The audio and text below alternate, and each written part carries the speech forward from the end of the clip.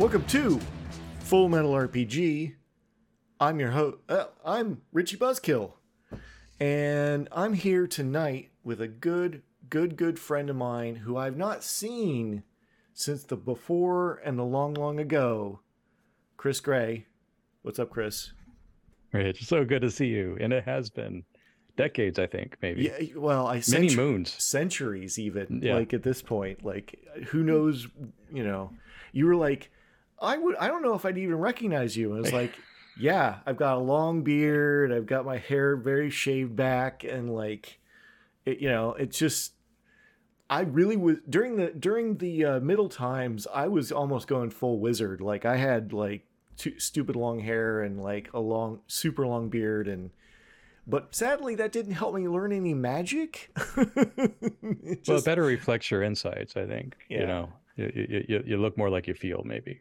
Exactly. Yeah. No, I was definitely feeling, it was helping me to get into the right headspace to think and talk about RPGs, as well as just like, chill out in my own room while being on Zoom.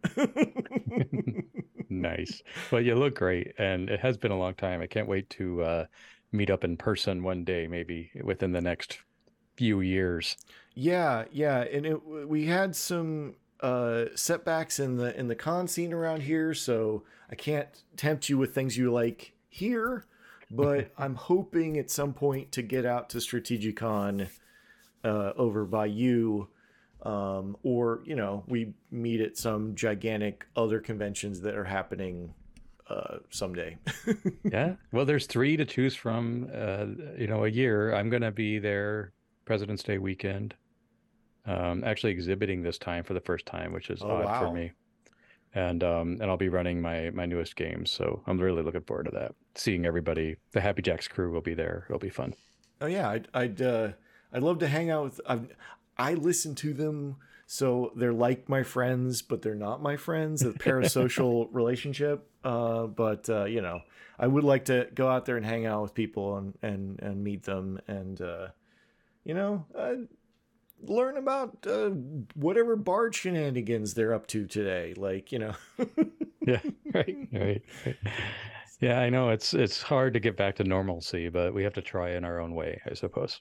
Yeah, exactly. We have to be more normal. Like our good friend Daryl, who was helped me with Arizona Game Fair and all sorts of other stuff. He ran like a little day con here yesterday, so I was hanging out with Brendan. We played Saga Age of Magic, which is like a fantasy war game, and then we played Delta Green. Wow.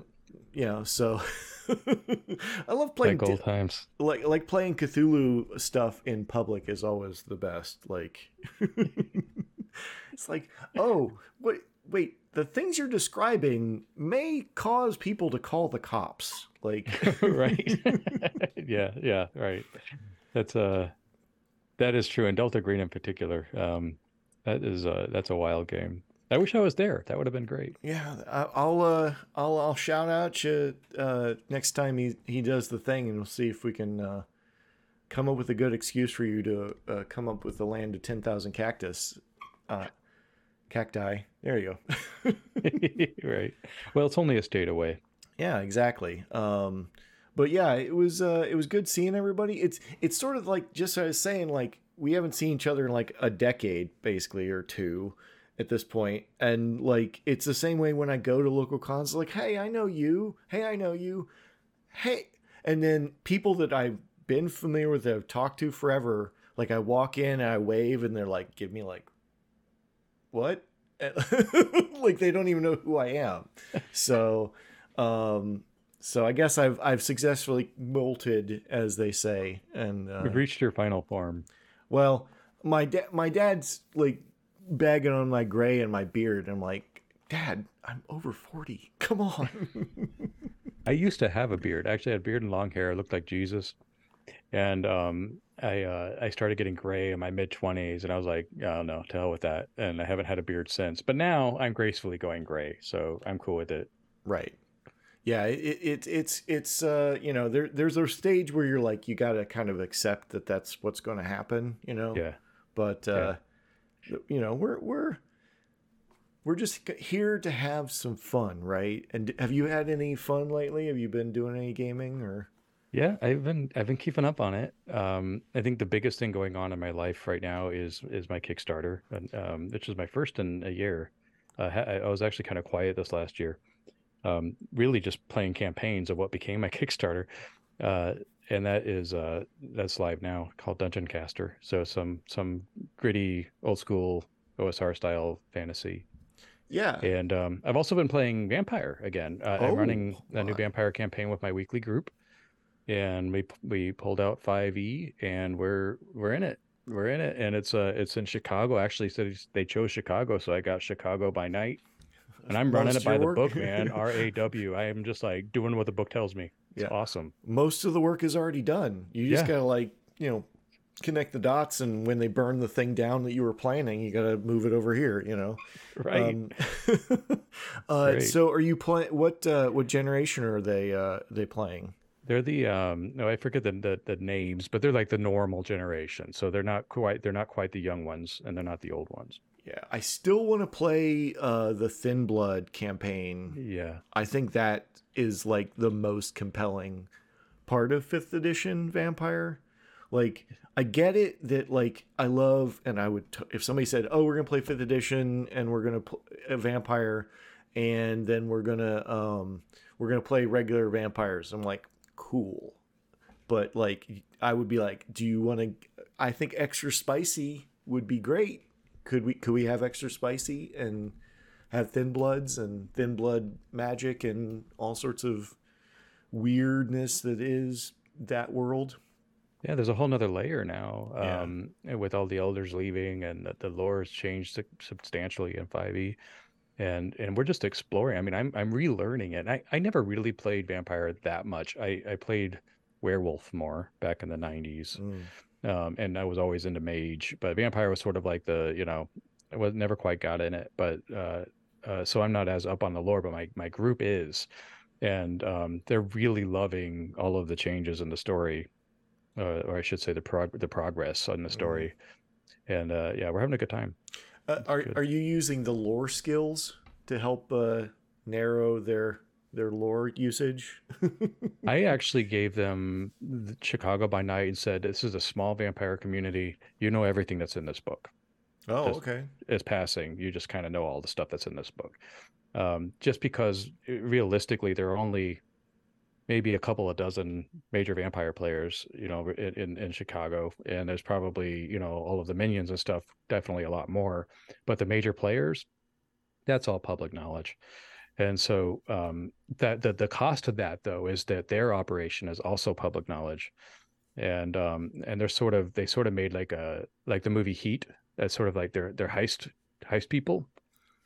And so like everybody in the secret world knows what they're all about, and they can't get away with shit.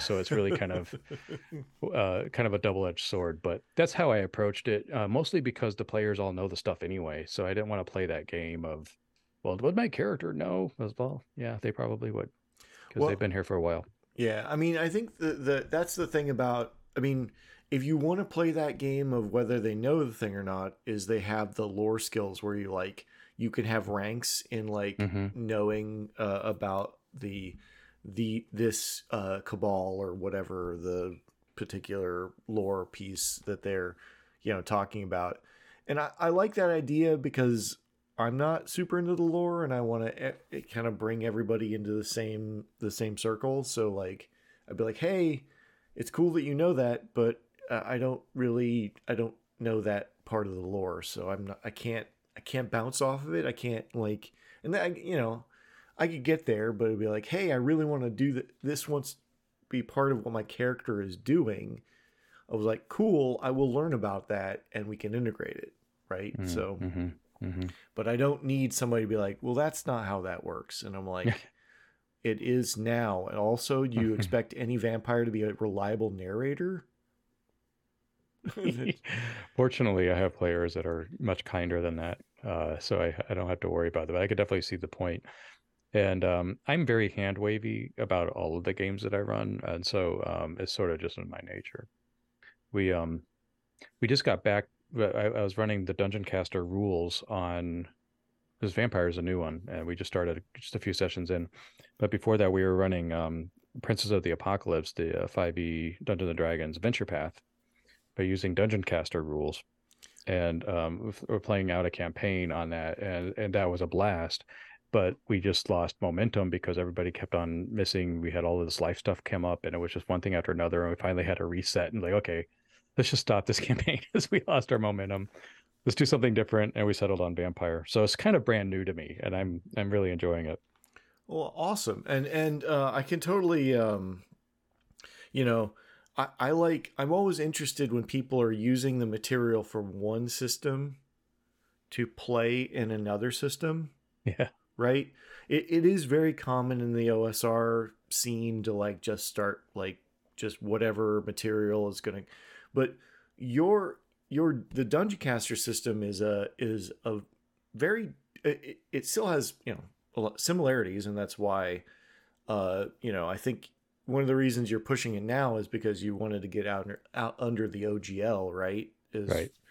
um Yeah, yeah. I had to. Highcaster was released about a year ago. Was that right? Maybe less than a year ago.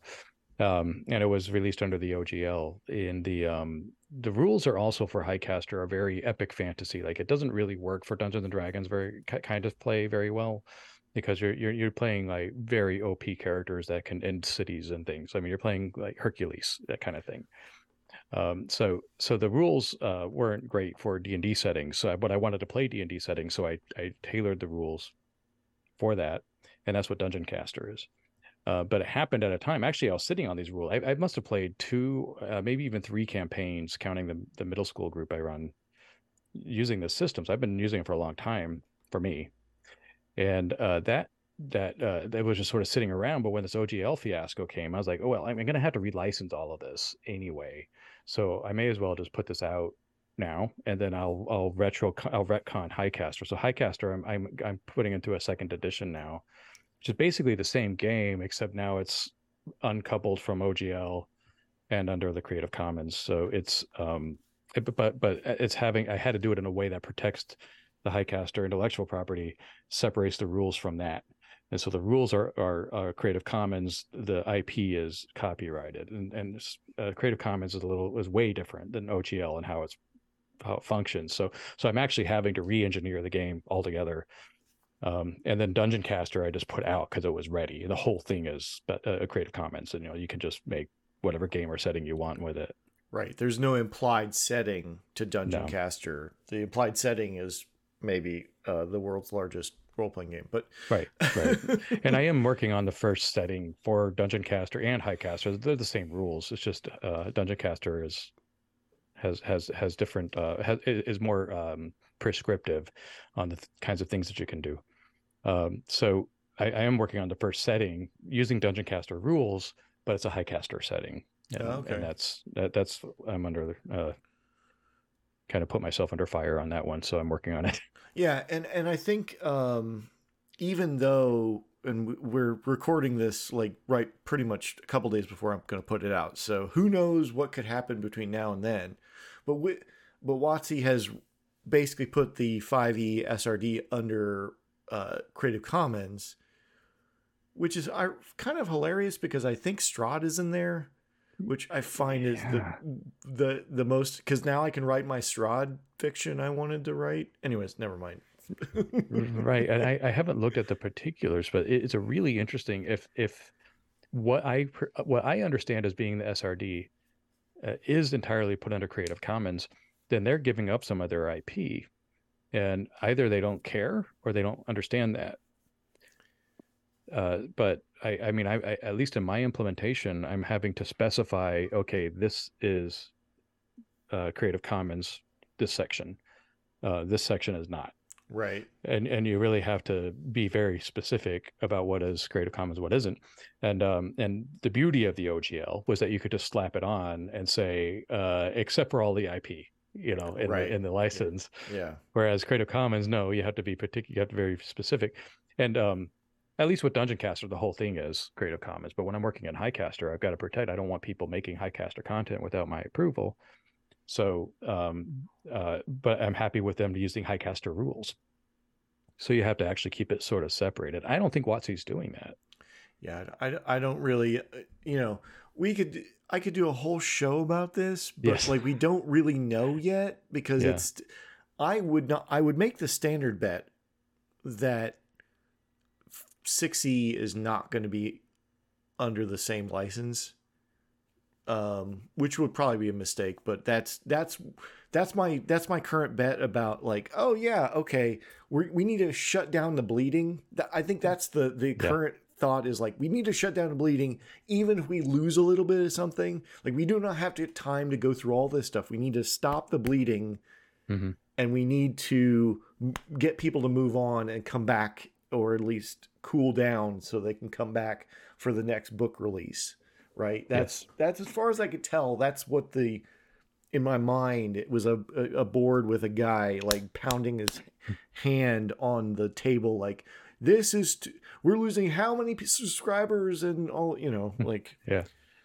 It's very interesting as a case study for our industry. And obviously I come at this from a different angle than, just your average player, community member. I'm coming at it from a business angle. I'm a businessman by profession.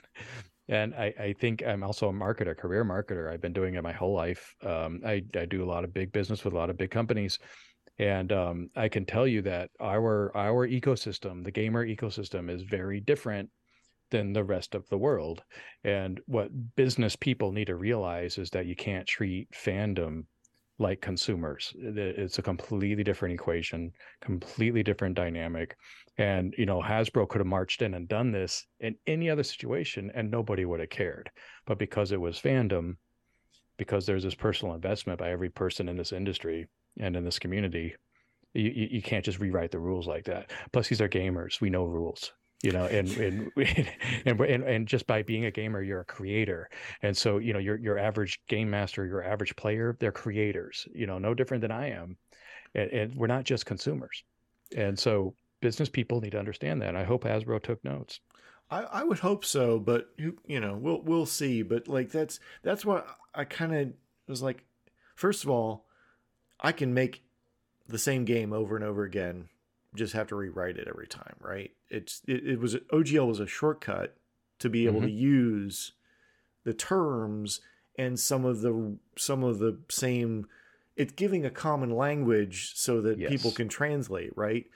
Where I can make a constitution point system and a defense value, and like I can rename everything and use the exact same roles and rules, like, because according to a few rulings, it's all you can trademark, but you can't copyright. So so that's a very good point. And the reason it worked was because it was creating fluency. Everybody had some understanding of what you were talking about, so you had a baseline to work with, and that was the biggest value that it created. And another thing, from a businessman point of view, not to harp on this, but the big thing that they underestimated was the power of a network economy. And what they thought was this was a normal economy, but it's not. It's a network economy. And that means that everybody has contributed to the web that has lifted up the entire franchise. And so it isn't owned by WotC anymore, as much as they want it to be. The world owns it. And that was something that they miscalculated as well. Every player who has befriended a kobold owns this game in their heart. Right? Yes. Every goblin NPC that the players have like foisted on their shoulders and carried with them, like detritus, it has endeared this idea, this fantasy, to the people that play this. Everyone that's it's a continuous creative experience. And we're all in this, especially fantasy, we're all creating this fantasy together. And, but that leads us on to our topic for this evening, just talking about fantasy role playing. And, what is the magic of this genre? right? This genre of fantasy is not really that big except for role playing. Like the role playing launched all the video games, right? And the there are best selling fantasy novels, but they get dwarfed by other genres of media, right? Like if you looked at the genre landscape, you would think that superheroes would be the most popular game style, but why is fantasy burrowed with like a dagger through the back into our hearts? Yeah, it's a good question, and it's also a baseline for games. I mean, everything usually is that's Angus, that's the dog. Yeah. Everything is usually, from the point of view of fantasy before moving into other genres. And so like when you have a superhero game, that's always benchmarked against a fantasy game. And so it's interesting that that's the baseline. I think the reason is it's I don't know, what is the reason for that? I think it is drawn from a place of mythology. We as a society are very interested in creating our mythological roots. This is something I think is innate in human nature. And that might be the reason why it's so pervasive in this channel and not like in movies. Because when you think about movies, some of them, yes, definitely align totally with a role-playing game. But most of the time when people talk about movies, I saw a headline from like CNBC or somebody saying, well, the this is not the Dungeons and Dragons movie isn't another Game of Thrones. And I'm like, what? That had to be a headline? But that is the benchmark for fantasy in movies, I think, since Lord of the Rings. So I don't know. I mean, it's a good question. Why does as a practice for game playing, why is it RPG? Why is RPG so interested in fantasy? Well, I mean, it could be that it's the first mover advantage of it was the first game, right? That in most genres of things, whatever the first thing was, kind of becomes the biggest thing. Superman, Lord of the Ring. I mean, there's many fantasies before Lord of the Rings, but Lord of the Rings was this like blue, but it was small for a long time until the hippies picked it up, right?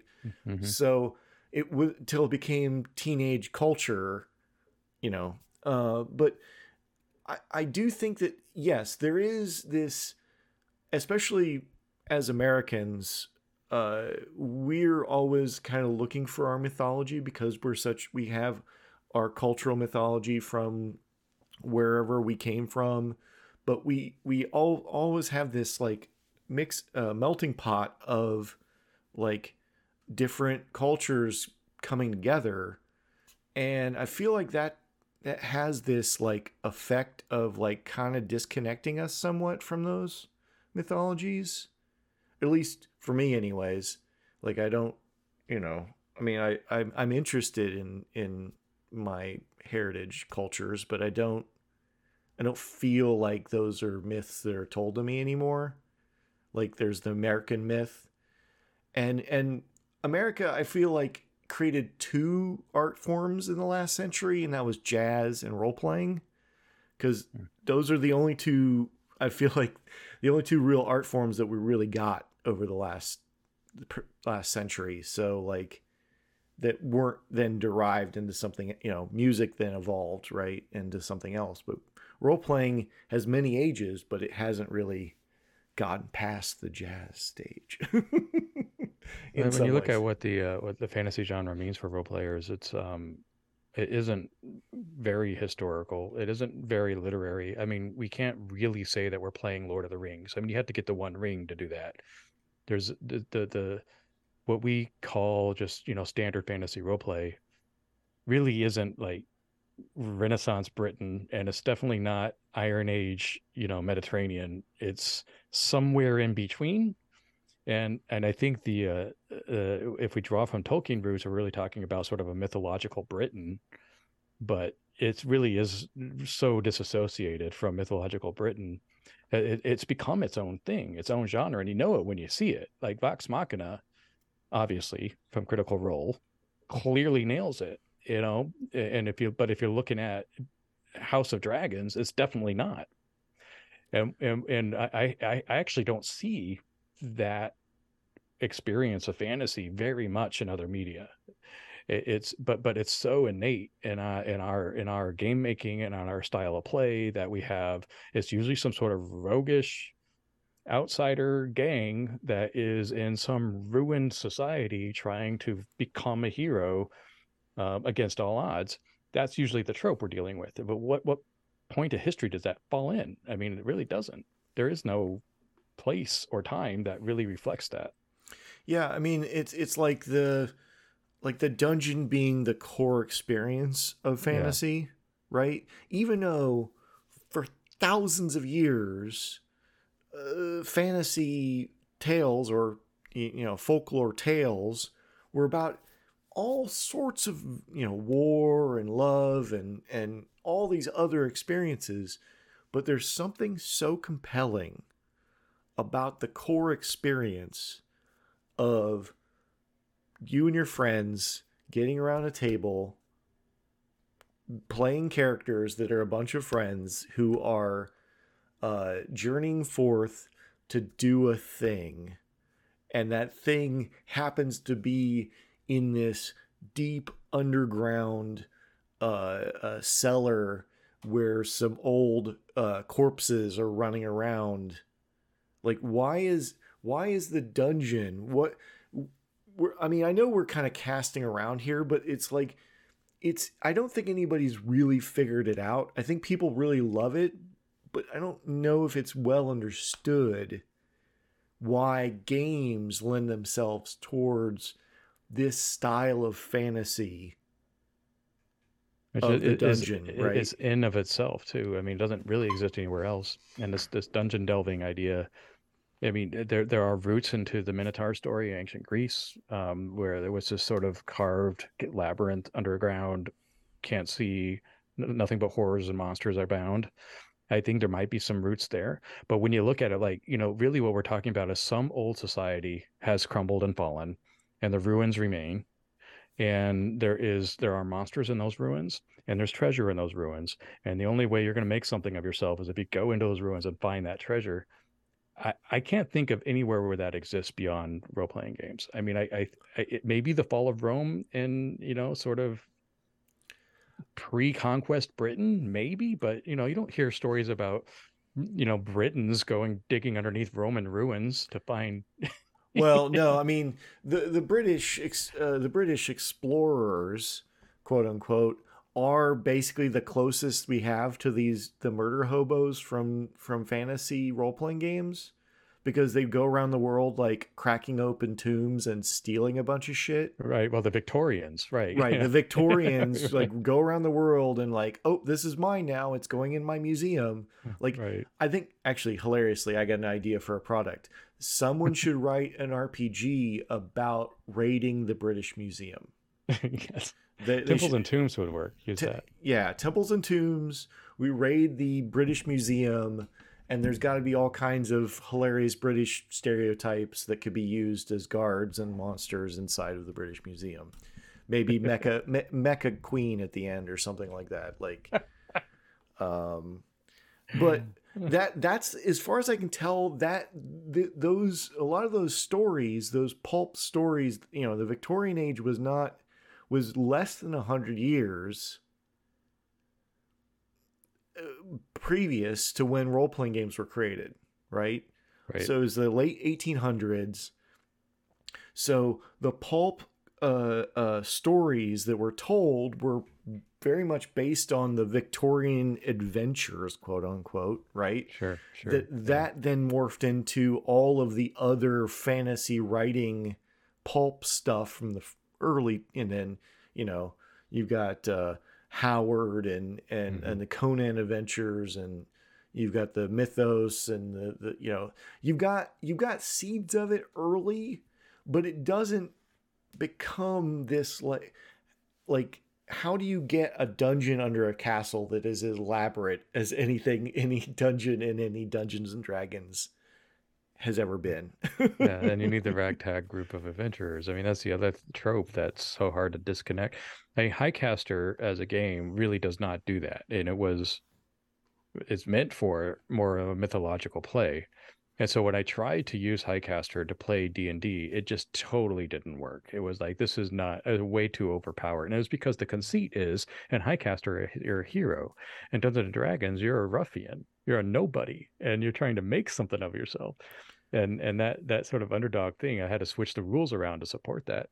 That's that's another key part to this. You're not some hero. You become a hero, maybe. Well, you don't necessarily become a hero, but you might stop a thing that people might consider a hero, right? Because Yeah. and I feel like that's a very American idea of like a peasant taking up a sword and like going off and like making something better of themselves, right? Because if you look at like the classical caste cultures all over the place, like that would just not have happened at all. Like you had to be born a much higher social caste to be able to like go do a thing somewhere else. Yeah, but we have the Luke Skywalker motif, where somebody who's a nobody becomes a somebody. And that is, I think you're right. I think that is an American idea. Yeah, even, there are people that like in classical stories, there are definitely people that kind of make something of themselves, but usually there's some sort of lesson they have to learn in the end, right? There's they might get up and then they get fall down, right? It's not, or you're just born into that station, you stay in that station, you deal with the situation in other stations, right? So I feel like, dungeons and the idea of Dungeons and Dragons and fantasy role playing that follows is very much kind of like this crossroads of the classical cultural mythologies and like the American, like we're gonna make it about our American experience of maybe being able to quote unquote move up in social status if you get enough money, right? Yeah, yeah, and also you're always on the frontier, aren't you, in these games? Like you're never, well, that's not true. I mean, definitely there are city games and stuff, but I think that the default setting, if you will, is that you're in the frontier, or outside of the frontier, going back to a frontier town because there's something way past the mountains that are, really dangerous, and you need these intrepid explorers to go out and figure out what that is. And the idea of empires colliding or kingdoms fighting or all that kind of Tolkien style World War I stuff doesn't really happen in these fantasy games. And when they do, they're really epic and really interesting, but they're not the default setting. I mean, yeah, people like you would think that in fantasy in Dungeons Dragons, because that's mostly what we're talking about, but you would think that epic battles would be a big thing, right?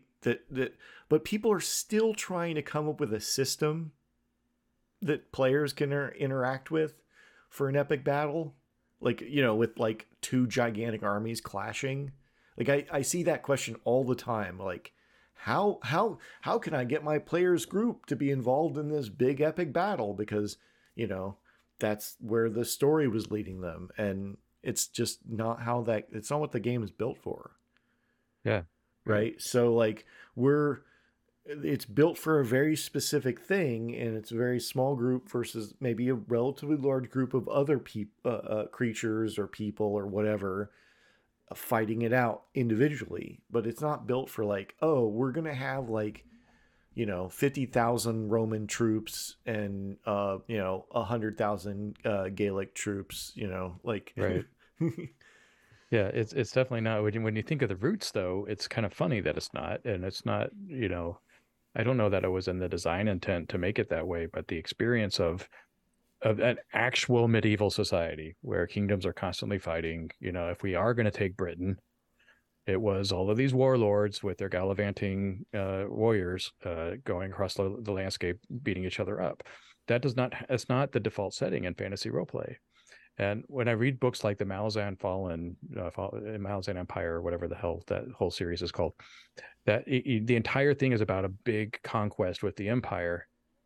And I'm wondering, well, and I heard that that he was a GURPS player, and I'm like, okay, well, maybe GURPS has rules for this, but the default fantasy setting, this is not it. This is not. It's much more like Vox Machina with these people way in over their heads doing some random shit off in the wilderness, and that's it's funny that when you just think about it objectively, that is the baseline default setting, considering the source material. It's funny how much whenever I hear about a book that's based on a game, it's almost always GURPS. It's just a weird. I know it's an aside, it's a tangent, but like The Expanse and just multiple other, just that book you were talking about, like or what's it, Stu from Happy Jacks, like it was all a GURPS campaign. Right. Like, what is it about GURPS that makes it like? I guess they probably just get frustrated with the game and they're like, "Shit, we're just gonna have to write this shit down. Like, I can't finish this." Or I know I'm roasting GURPS a little bit.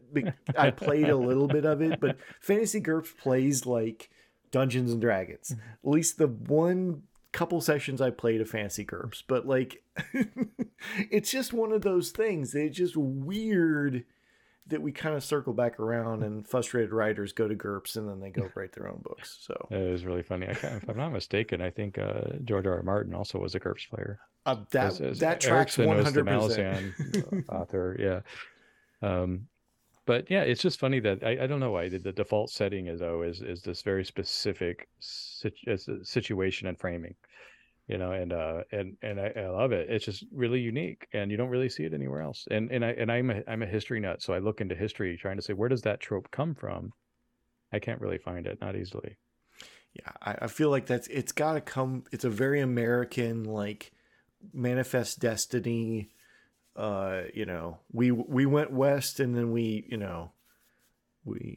did things right that were, it very much comes out of that, but it's like this weird, like, if you start thinking about it too much, it gets a little uncomfortable.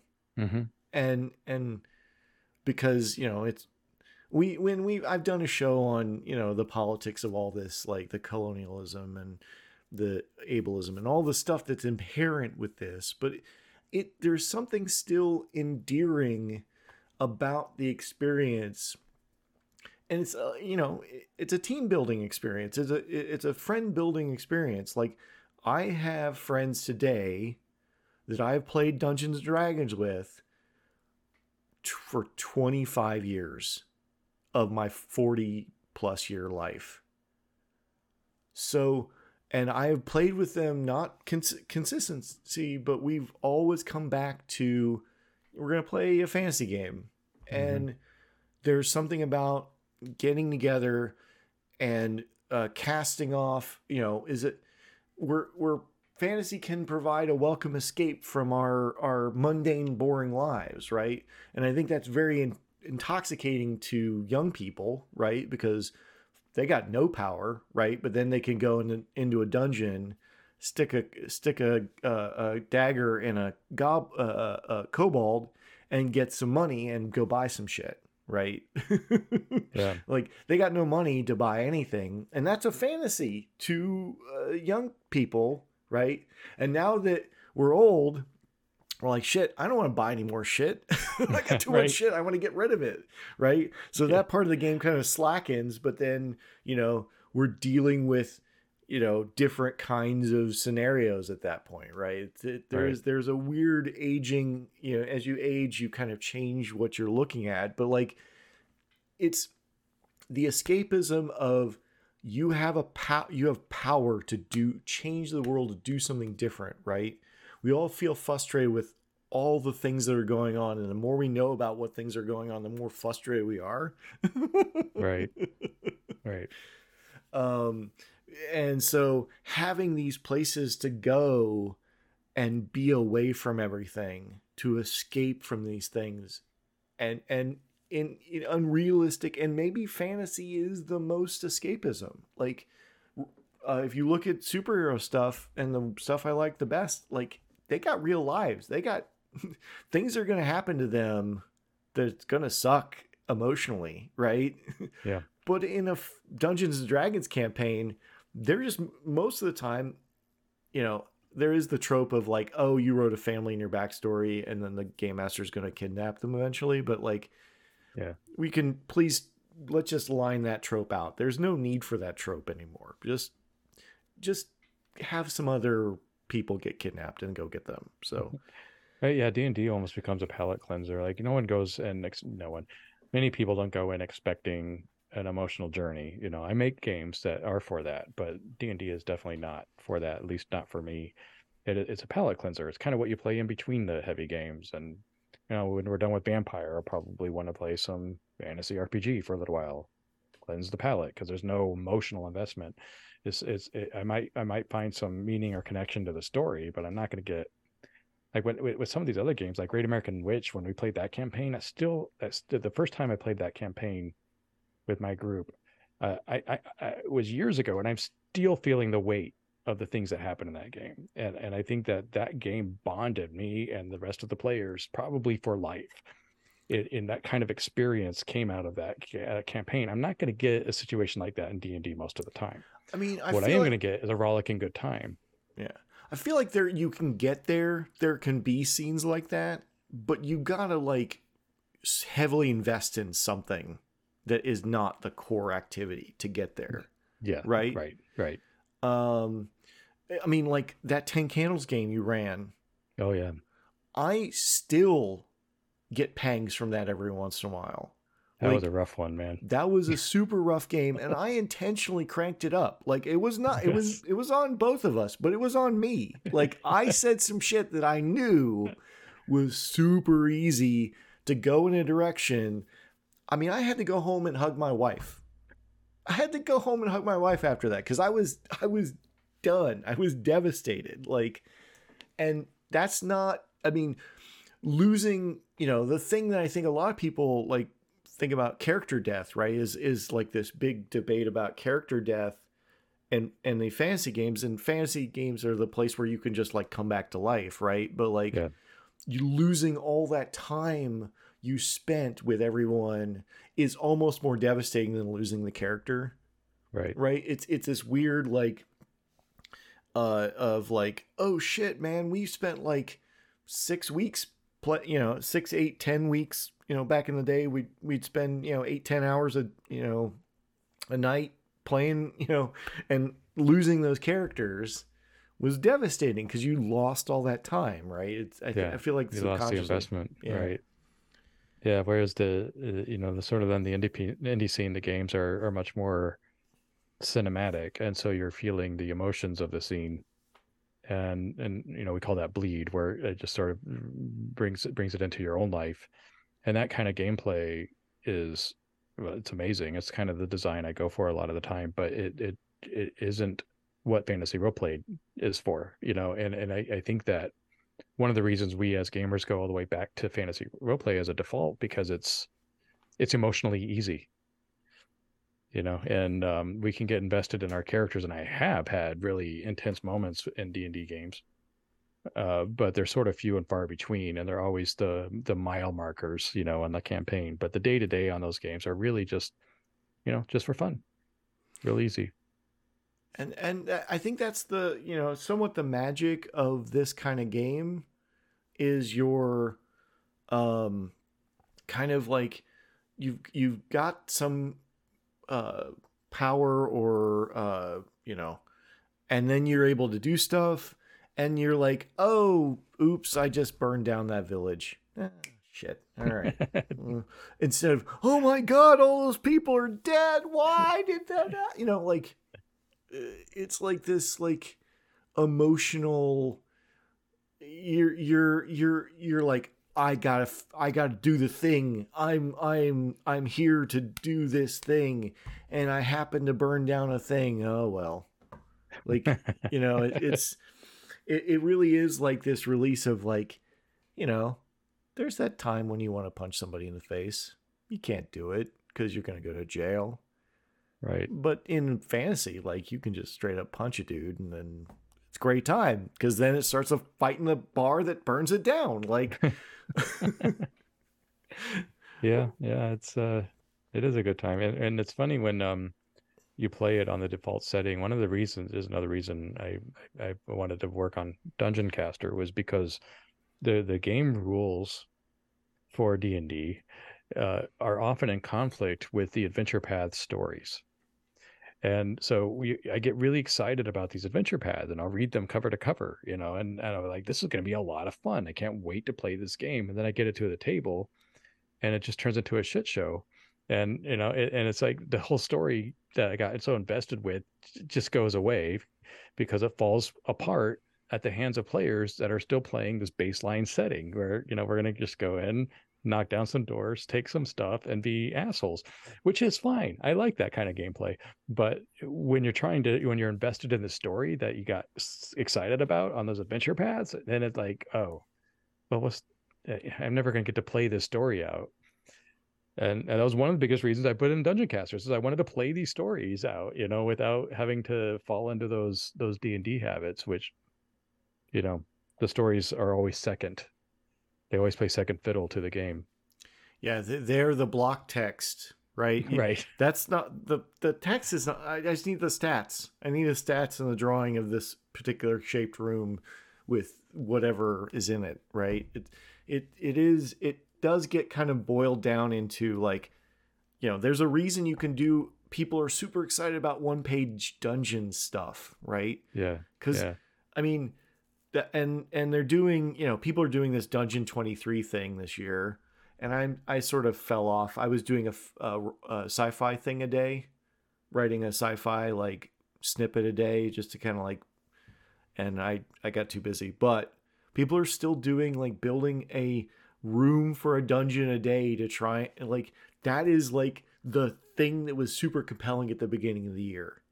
And there's still a couple people doing it, and I'm sure that they will keep going, right? I've done some of those.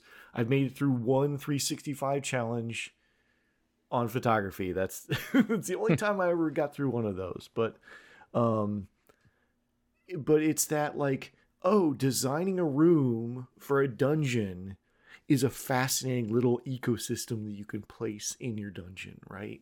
That's, as a game master, that is like the thing, like, oh, well, I rolled some dice, and then sometimes you get the emergent storytelling from those tables and those that, just rolling some dice to make a thing.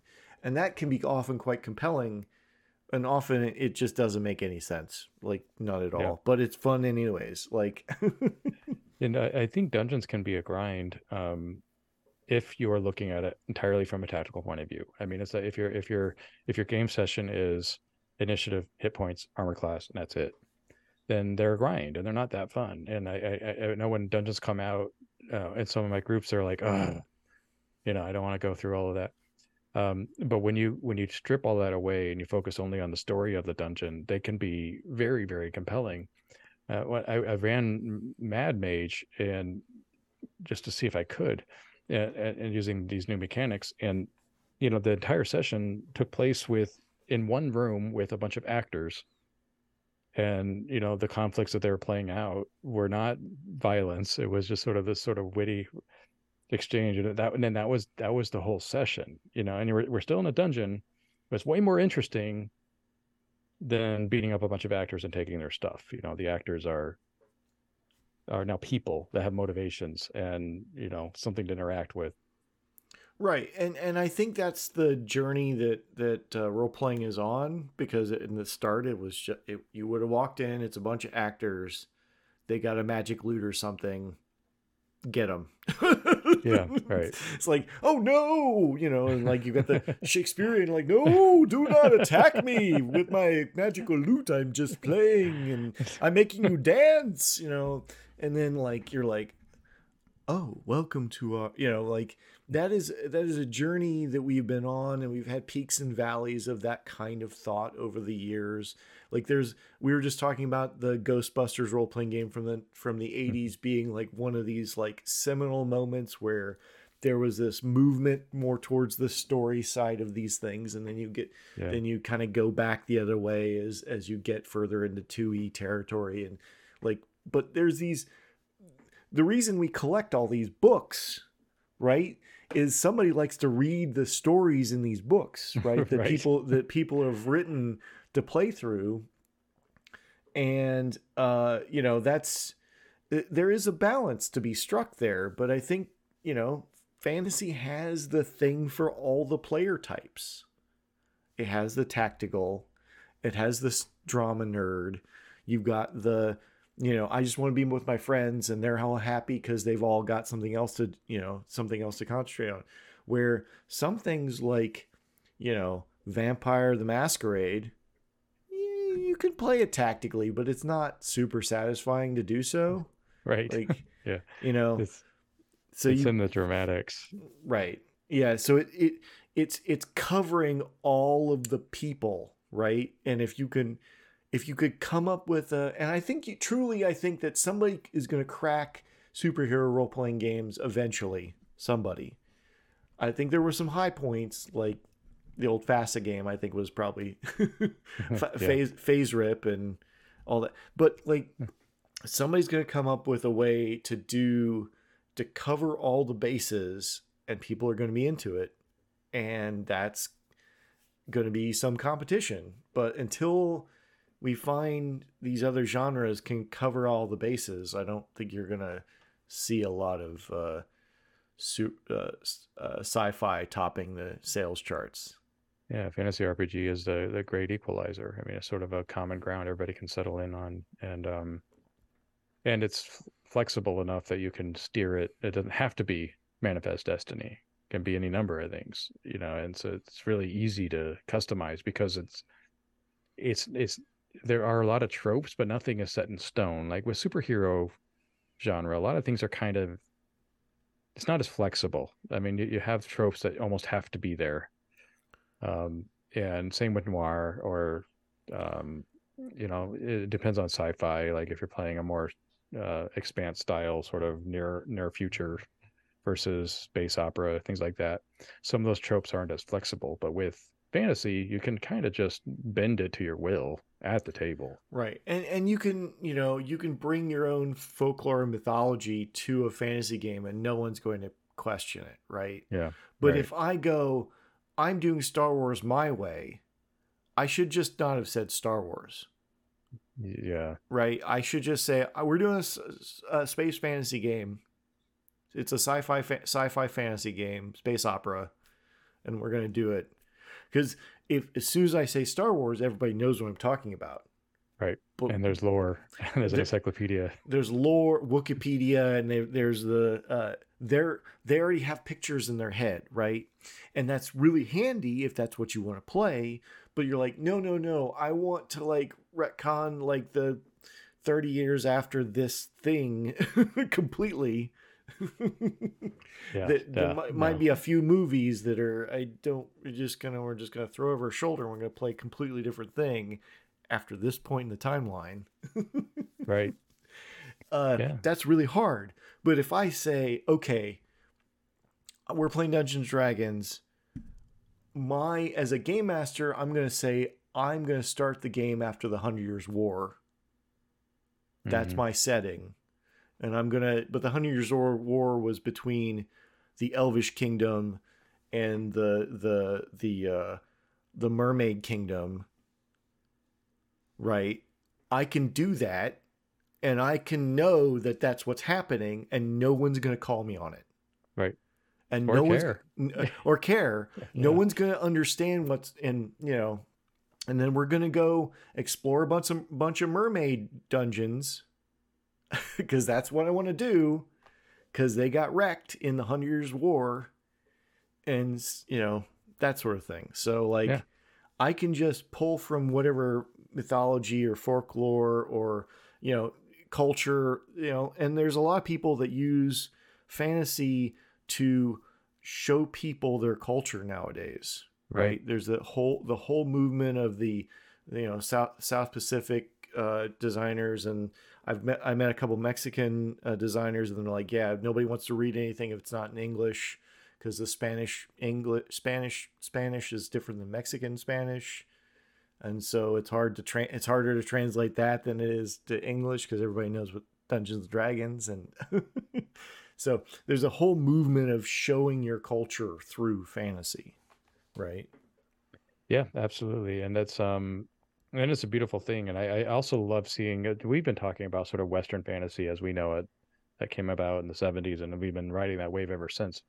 But there's fantasy coming out in different parts of the world that we're seeing in different medium that I think is changing how role-playing games are made. In particular, with manga and anime, who I'm a big fan of now because of my kid.